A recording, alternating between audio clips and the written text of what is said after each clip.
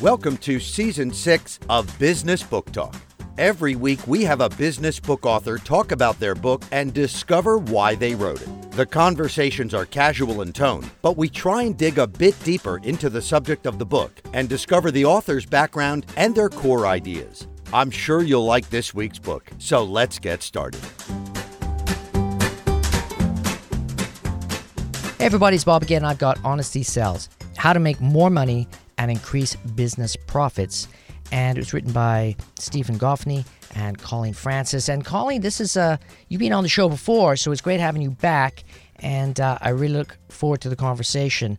Last time you were on, we were talking about your book, Nonstop Sales Boom. So go back and check that show out. Thanks for coming on the show again. Hey, it's always a pleasure to be here. Honesty sells. And, you know, in that realm of sales, it's such a rare technique. Do you feel that honesty is underrated in the sales process? It's so true, isn't it? So when Stephen and I wrote this book and we were trying to come up with a title, I typed in honesty and sales into Google. And for the first time ever, when I spelled things correctly, I came up with no hits. And I thought, are you kidding me? No one has ever written about this. And it's one of those things where, of course, we know we don't want to buy from salespeople who are liars and shysters, yet salespeople have created this horrible reputation for themselves in the past. And so do I think it's underrated? I think that depends on who you talk to. It's definitely not underrated from the buyer's perspective. But yeah, there are some salespeople who definitely underrate honesty. And in fact, I was just reading in the paper on my flight home from Vancouver this weekend, an entire expose about a real estate agency that is under investigation for dishonest sales practices, and their customers are furious about what's going on, and people are leaving. The firm is people are leaving the firm. So, and that's today. We wrote this book, a few years ago, and this stuff is still happening today. Drives me insane. Yeah, it's kind of an interesting thing happening in the Vancouver market. There's a lot of, and I don't want to sound stereotypical, but there's a lot of Asians that have come over, and the way you do business in Asia is completely different than the way you do business in North America. And I don't think they're doing it out of a malicious sense. They're just doing it because that's what they're used to doing. And in the sales culture of Asia, it's a different way to sell. It's not that it's dishonest, it's just a different way.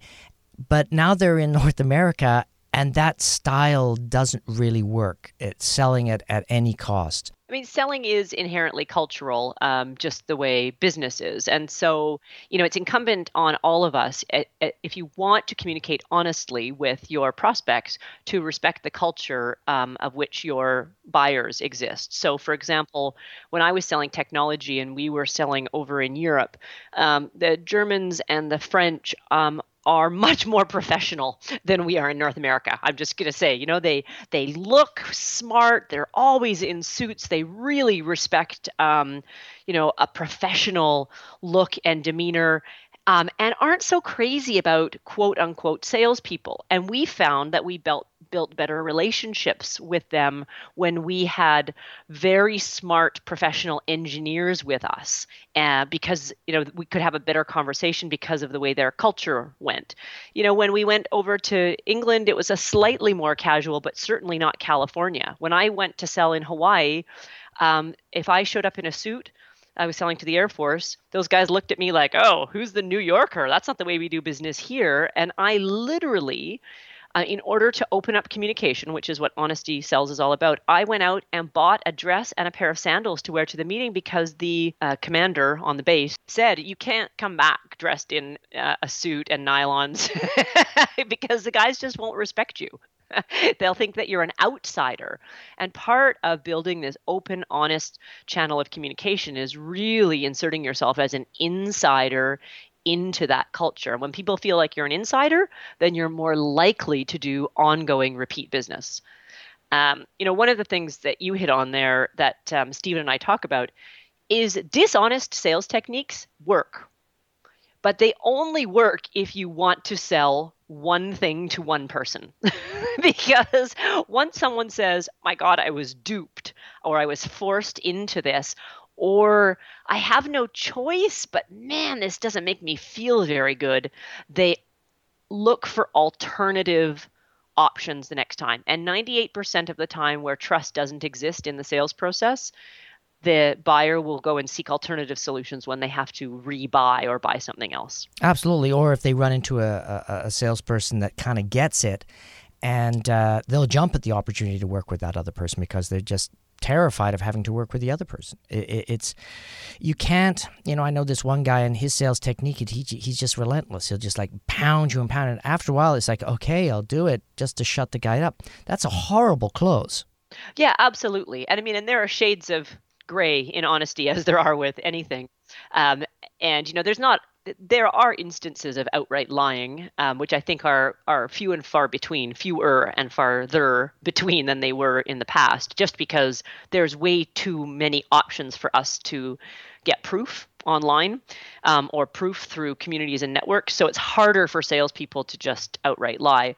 But it's little things like you and I are engaged in a buying conversation. You ask me for a proposal. I say I'll have it to you Monday. Monday comes and goes and I haven't gotten around to it, or I have a golf tournament on Friday, or I know that my people are away and I can't get it to you, but I promise it anyways. And you don't receive that proposal when you said. So now you're thinking, well, Colleen be trusted. If she can't get me a proposal on the day that she said she was going to, can I trust her on the big stuff?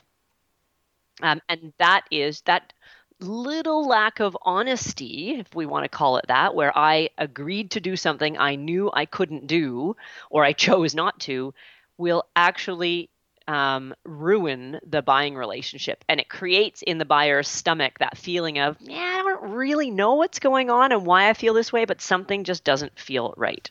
Yep, I call that the flaky factor.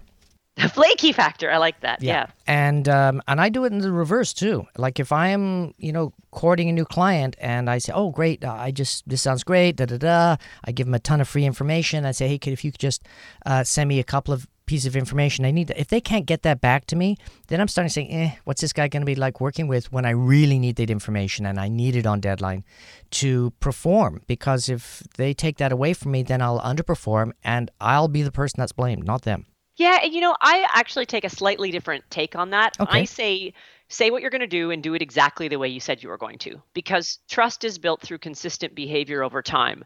And while I don't have a problem with companies who underpromise and overdeliver, if they do it consistently, the problem is they don't do it consistently. And so if I say to you, hey, I'll give you an example. I ride a motorcycle.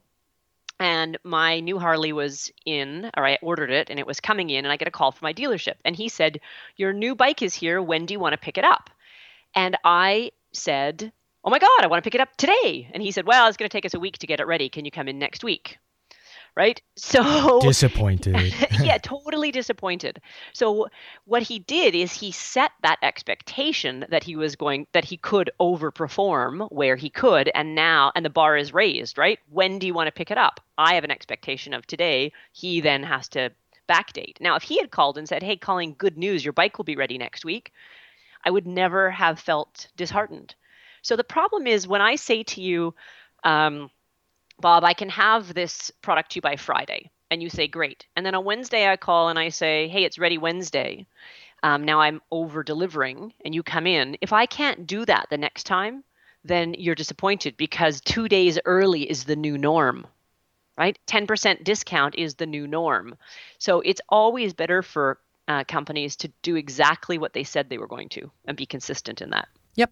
Where a lot of people fail in that is that if they're going to give a discount, they give a reason for it, and it has nothing to do with a repeatable thing. It's like, oh, by the way, we're doing this thing. We just found out, that you're printing something. We just got an amazing deal on this paper, so I'm going to be able to give you 3% off on the gross this one time. And then they feel, wow, this guy's amazing. He actually passed on a saving instead of keeping it and squirreling the money away. But nobody hears this one time, yes, right? Exactly. But it's tricky because, if that's based on false information, you're just doing that because you've overcharged and then you discount, you're going to get caught in your lie. And that's a problem with if you're doing honest business, it's all gut related and it's much easier to be consistent. I think, too, we have to be careful because it's one thing for the customer in your example to come back and say, hey, can I get that same deal? And you may or may not be able to do it. But a lot of customers will say, well, because I'm reordering and I'm a repeat customer, I should get a better deal. Like 10% off was my list price. And so now I want 10% off my previous 10% off. And so we see that far too often. And what happens? All of a sudden, your margin is eroded. It's a race to zero, as one of my clients likes to say. Oh, exactly. Well, and I think that's you have to be able to push back. You have to be confident enough in your bottom line, and this is where many, many businesses fail. And I'll chatting with them, I say, so what's your burn rate? And everybody goes, what do you mean? Well, it's something that's used in the software industry. Is basically how much does it cost for your company to survive every day or every week or every month? Do you have a number in your head? You don't have to tell me that number, but if you don't have a number in your head, then you don't know how much money you're making, and you really don't know how many of these things we have to do, and you don't know how many sales you need. So that's the first thing that has to get fixed before we can help you. Yeah, absolutely. And I think, too, it's really important for salespeople to know how to say no to a prospect and keep the deal alive, right? Which is what you're talking about there.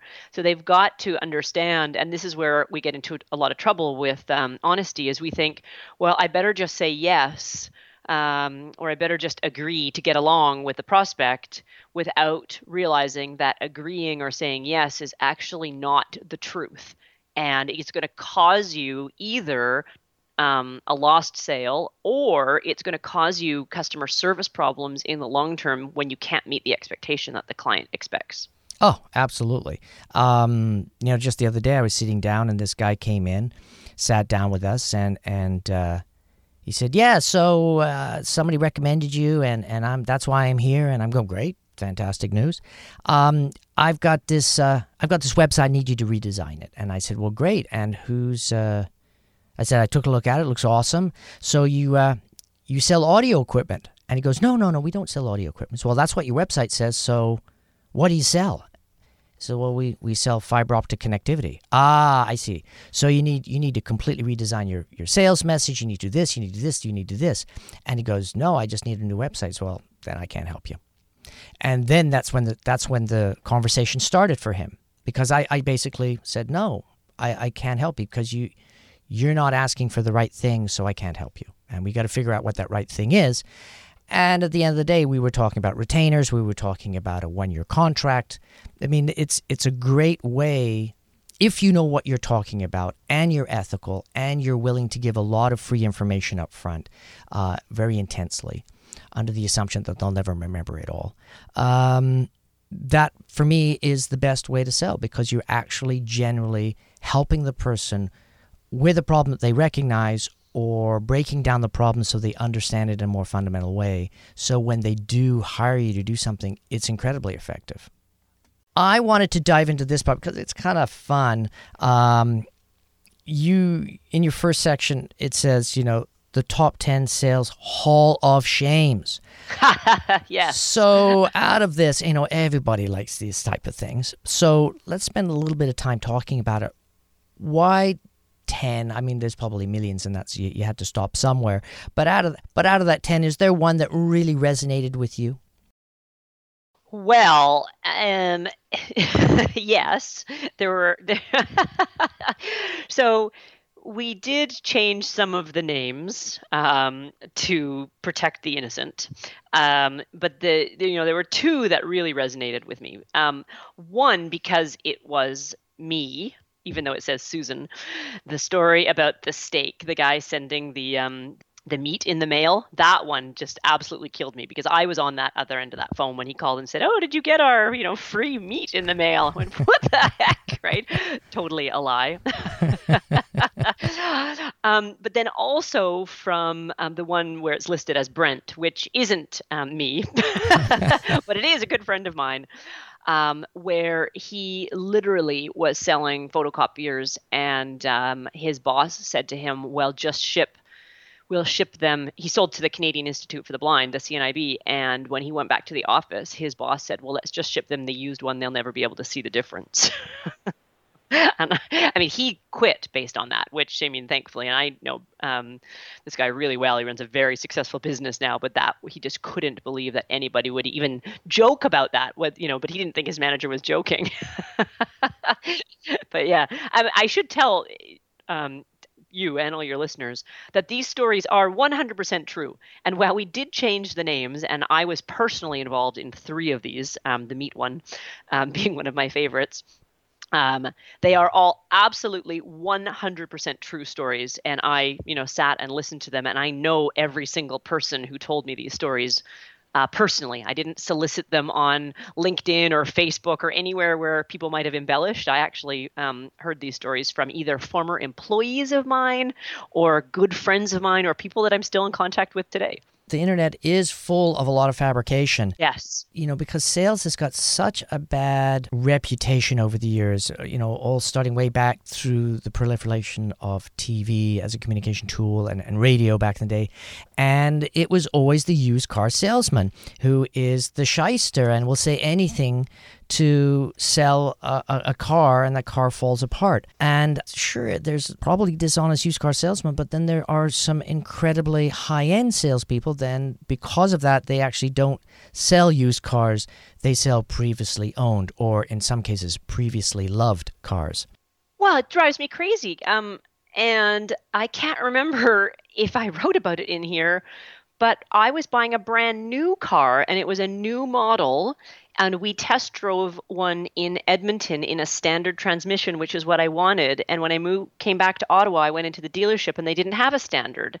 And I said that that's what I wanted. And he went and quote unquote talked to his manager and came back and sat there and said to me, the factory in Germany isn't making any standard transmissions in this car. And I had honestly, the week before, I had test drove that car in Edmonton. So, I mean, I knew they were there. He was flat out lying to me because he didn't want me to buy something that he didn't have in stock. I was so mad. Yeah, and he probably didn't even talk to his manager. No, I'm sure he just went back for a smoke.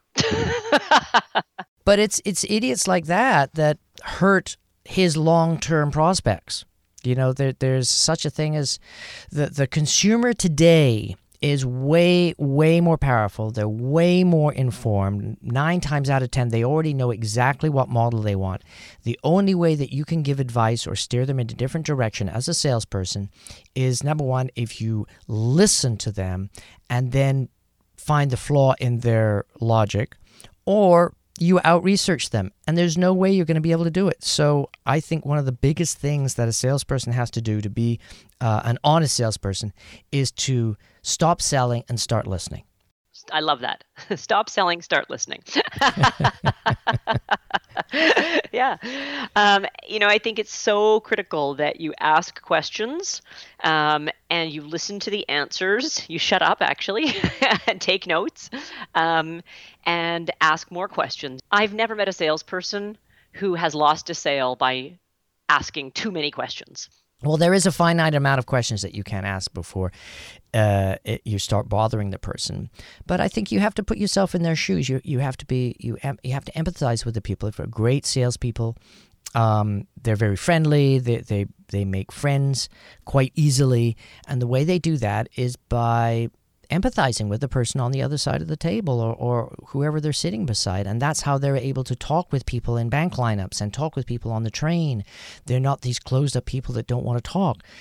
They just love and they're naturally curious about what everybody else is into, regardless of their career choice. And classic is I'll be at a networking event and I'll be chatting with somebody. So, and what do you do? What's your specialty is the way I ask it.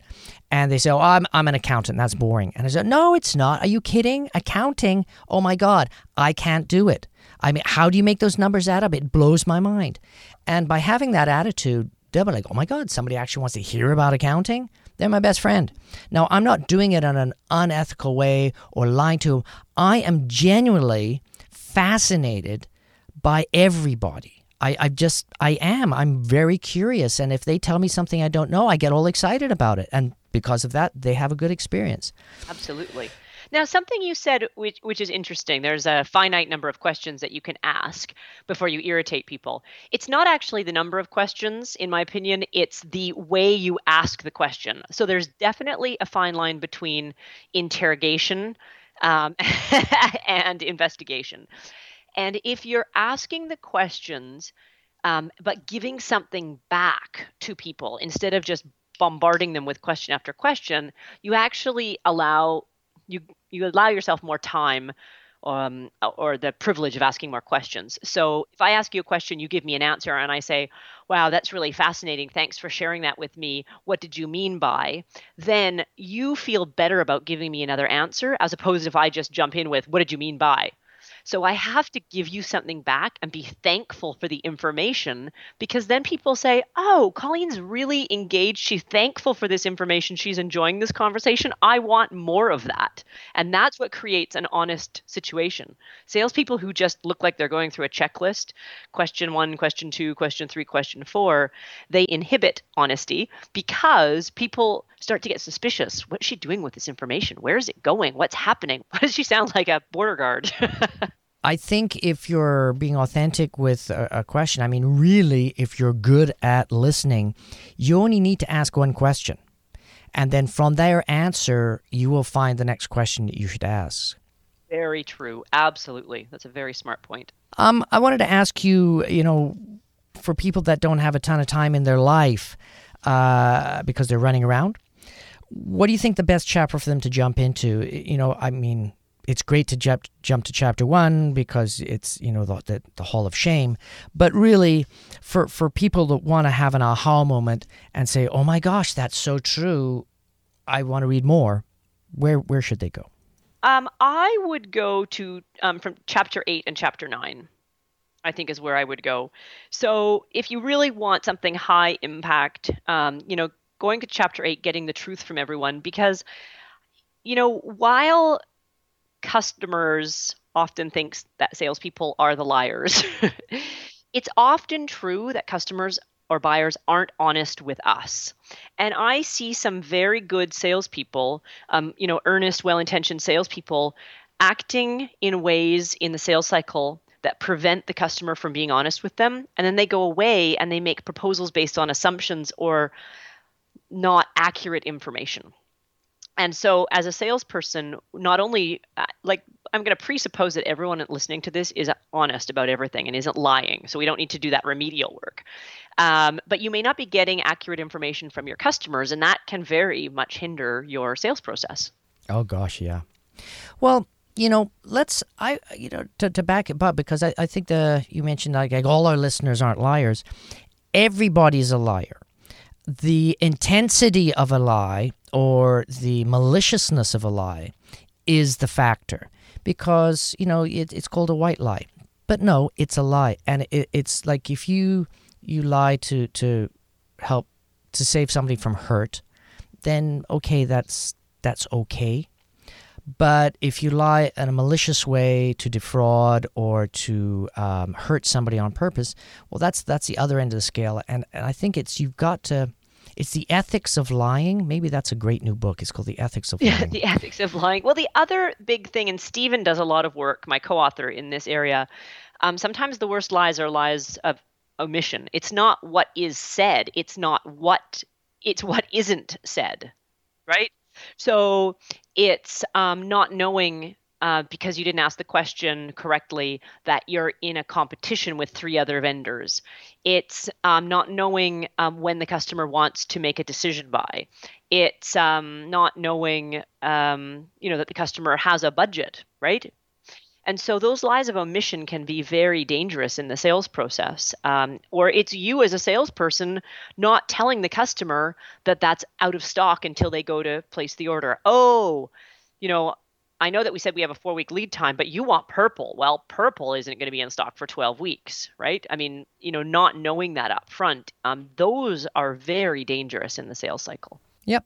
Well, and then it goes back to asking the questions, being present in the moment. I don't want to harp on sales guys that flog cars, but, since it seems to be a running reference, let's keep going. You're going in there and you're sitting down with your sales guy, and he should ask, what color car are you interested in? And then you say, I want purple. He's like, ugh, purple. I'm sure they don't paint too many cars purple because it's not a very popular color. If you love purple, I can special order it, but you're talking 6, maybe 8 weeks. And I don't know if it's going to affect the price. But if you could handle a deep blue that's almost purple, why don't we go out in the lot and take a look at it? See, maybe that'll work for you. It's coming up with relevant answers and relevant solutions. Like the one thing that frustrates me the most with the sales cycle with bad salespeople is they'll use problems as excuses. It's like, oh, that can't get done, so you can't do that. And so there's no option. And there's always an option. Come on. You're just not really good at customer service. It's that you go, oh, we're really sorry, can't do that. How about this as a solution? How about this as a... Now, you've got to be to a point where the person's just being an idiot on the other side of the table, and you say, oh, I'm sorry, I just can't help you. And you got to let them go. Do you think the ability to let go of a sale is one of the things that is a big flaw in the industry? Yes, I do. I think that salespeople need to be able to walk away from opportunities in a couple of instances. One, you need to walk away from an opportunity where you can't help them. They might be a really good buyer, but what they're looking for is something that you can't or won't do as a company. But you also have to be able to walk away from business where you believe that the buyer isn't the right fit for you. Either they're behaving in a way that is uncomfortable for you or unethical for you, or just difficult. And there's nothing wrong with that. It's not a free country. You don't have to sell to everybody. You have the right to discriminate of whether that buyer is the right fit for your business. And of course, the buyer has the right to discriminate whether you are the right seller for their business.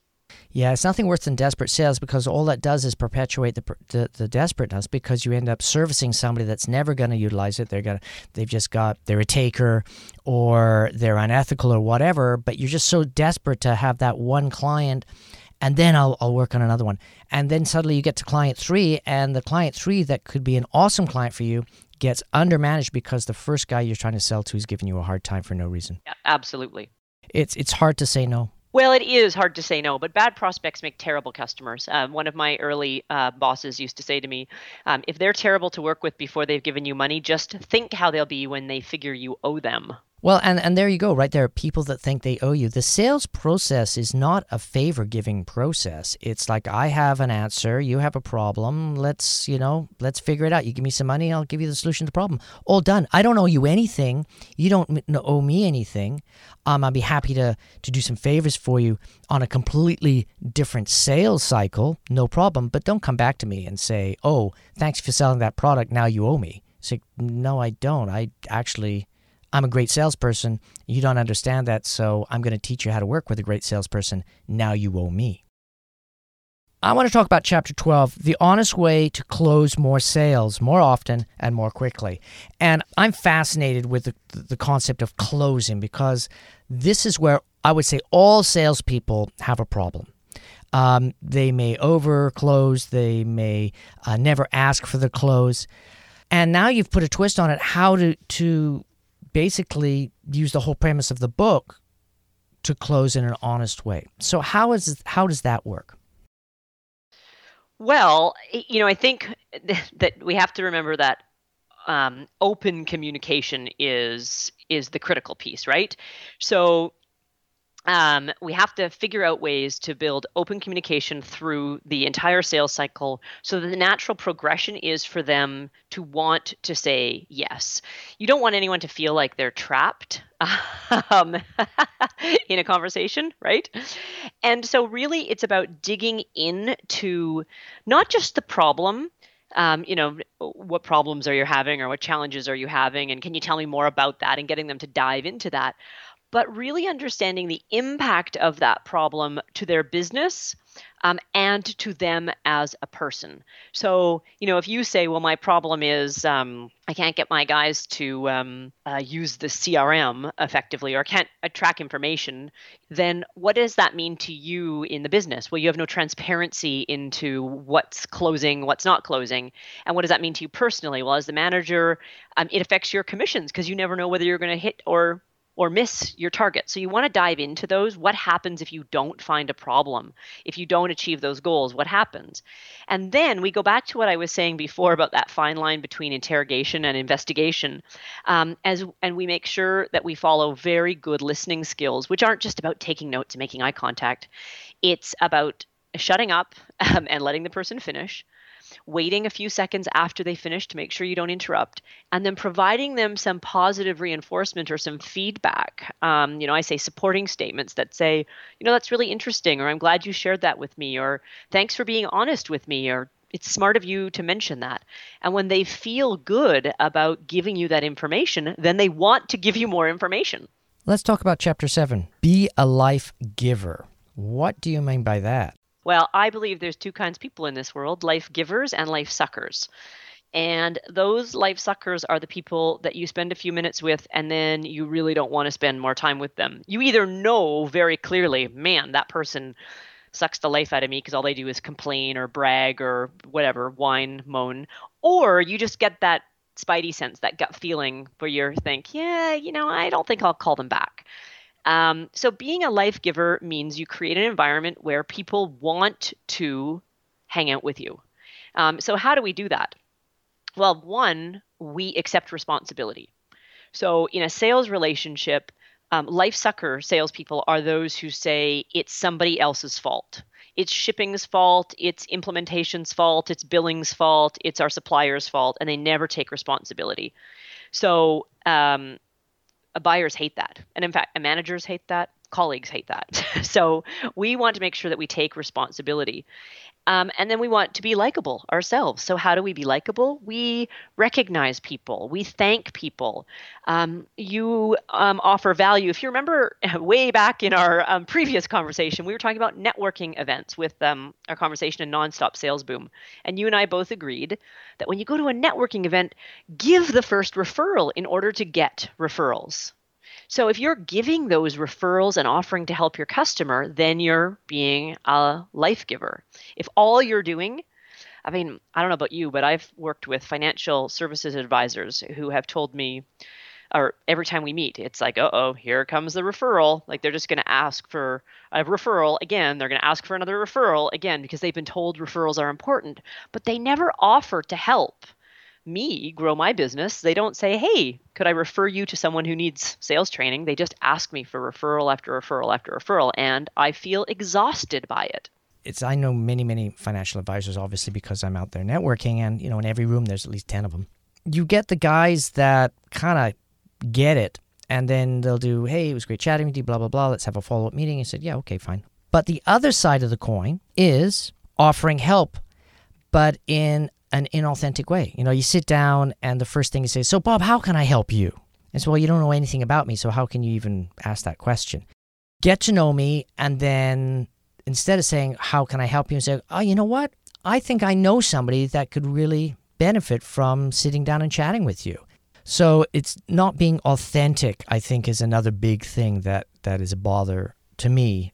Buyers and sellers both have to learn how to trust their gut more often. I know so many salespeople who know instinctively that this is a bad opportunity for them, yet they don't trust that niggly feeling, in their stomach or their spidey sense.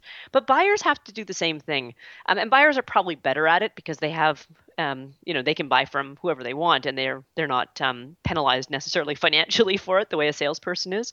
But I think it's really important when you feel like someone is being inauthentic, back away from the relationship, because my experience is your gut is almost always right. Well, and that gut feeling, it goes way back to when you were a caveman. So it's not something, that's why it's such a niggly thing. It's way back in the back of your head, and it's a fight or flight reaction. It's like, if I don't trust this move, I'm dead.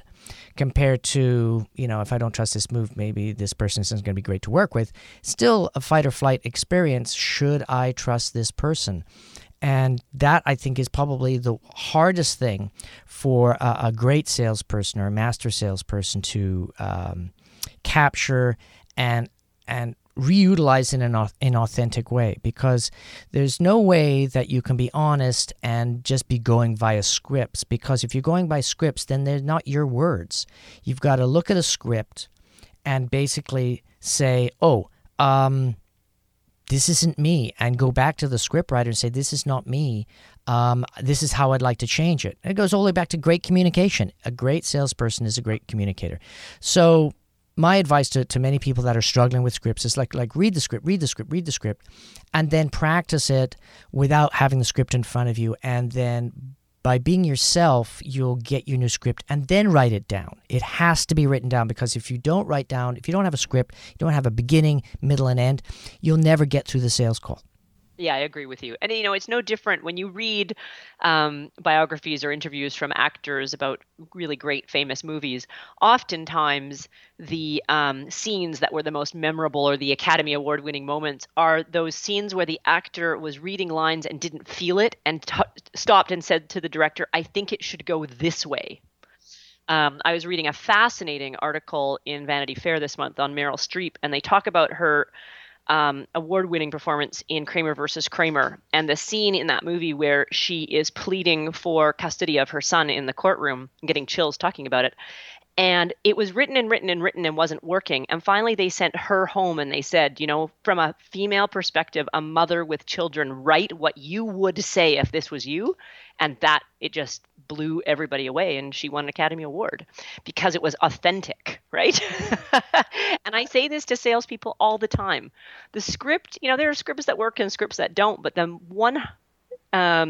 number one rule is it has to be your voice. If it's not your voice, then it comes off as salesy. Exactly. And there you hit on it, salesy.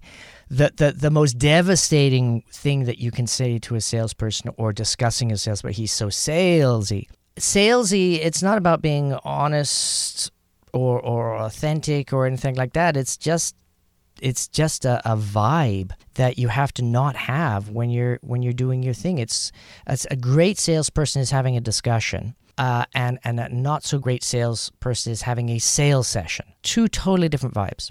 Cannot remember who said this, but somebody once said sales is the best profession in the world to be in. Just don't ever get caught doing it. Yes, exactly. I remember a great vacuum salesperson, going back to stereotypical sales, and God, I love the guy. It was just, this guy is great. He's a lot of fun. We joked around, blah, blah, blah. And he obviously sold me a vacuum, but the way he did it was just such a slick job. I didn't feel like I was being sold, even though in my mind it says, this guy is a vacuum salesperson in my room. and he's not doing the classic, let me clean your room to show you how good this device is, because that's one of the sales techniques. He just sat down with me and talked about life. So we're not all that magical. So people that aren't as magical as that, what can they do today to prepare themselves so when they do get the book and they open it up, they're already on that path? Well, I think number one, take a genuine interest in people. Really work on your curiosity so that you want to ask those questions. And work on honing the questions that you can ask, and so that you're drawing out this information from your prospects. Also, don't be afraid to gut check. If you don't think that you're getting 100% accurate information from the client, to dive into questions like, well, what do you mean by that? Or could you give me an example or help me understand? Because those are often the questions that will then drive even a deeper conversation and more honest conversation. So that's where I would really focus. Okay, cool. And one last question. Do you think social media is underrated or overrated as a sales tool? It depends on the social media you're talking about. So what I mean by that is social media needs to be used by sellers effectively on the media sites that are used by buyers. So I see sellers overrating it, meaning they overuse it because they're in the wrong places.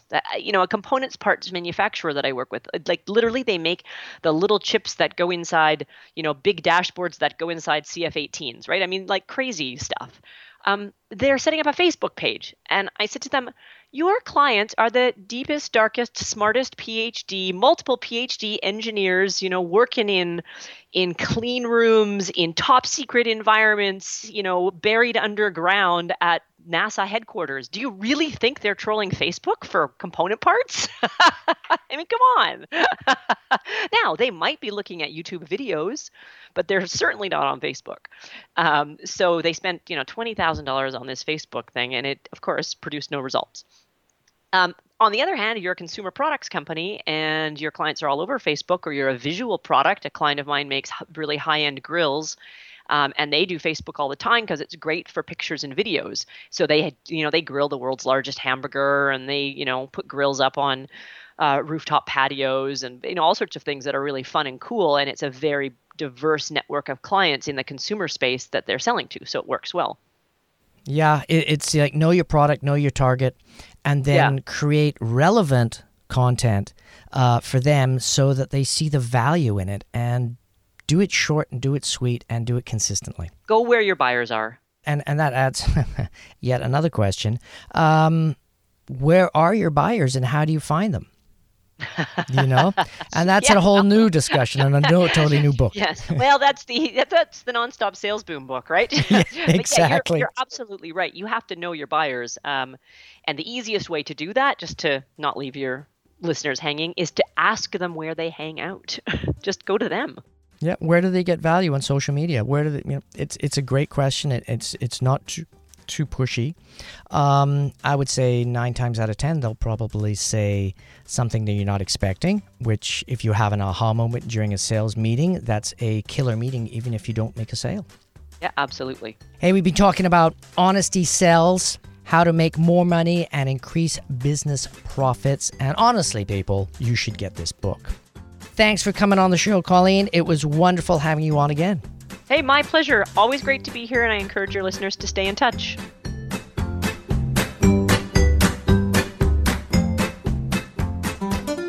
Thanks for listening to the show. And don't forget to subscribe and rate us on iTunes. Like us at Facebook.com/Business Book Talk.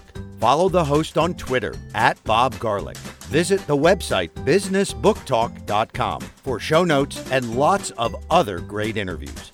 See you next week.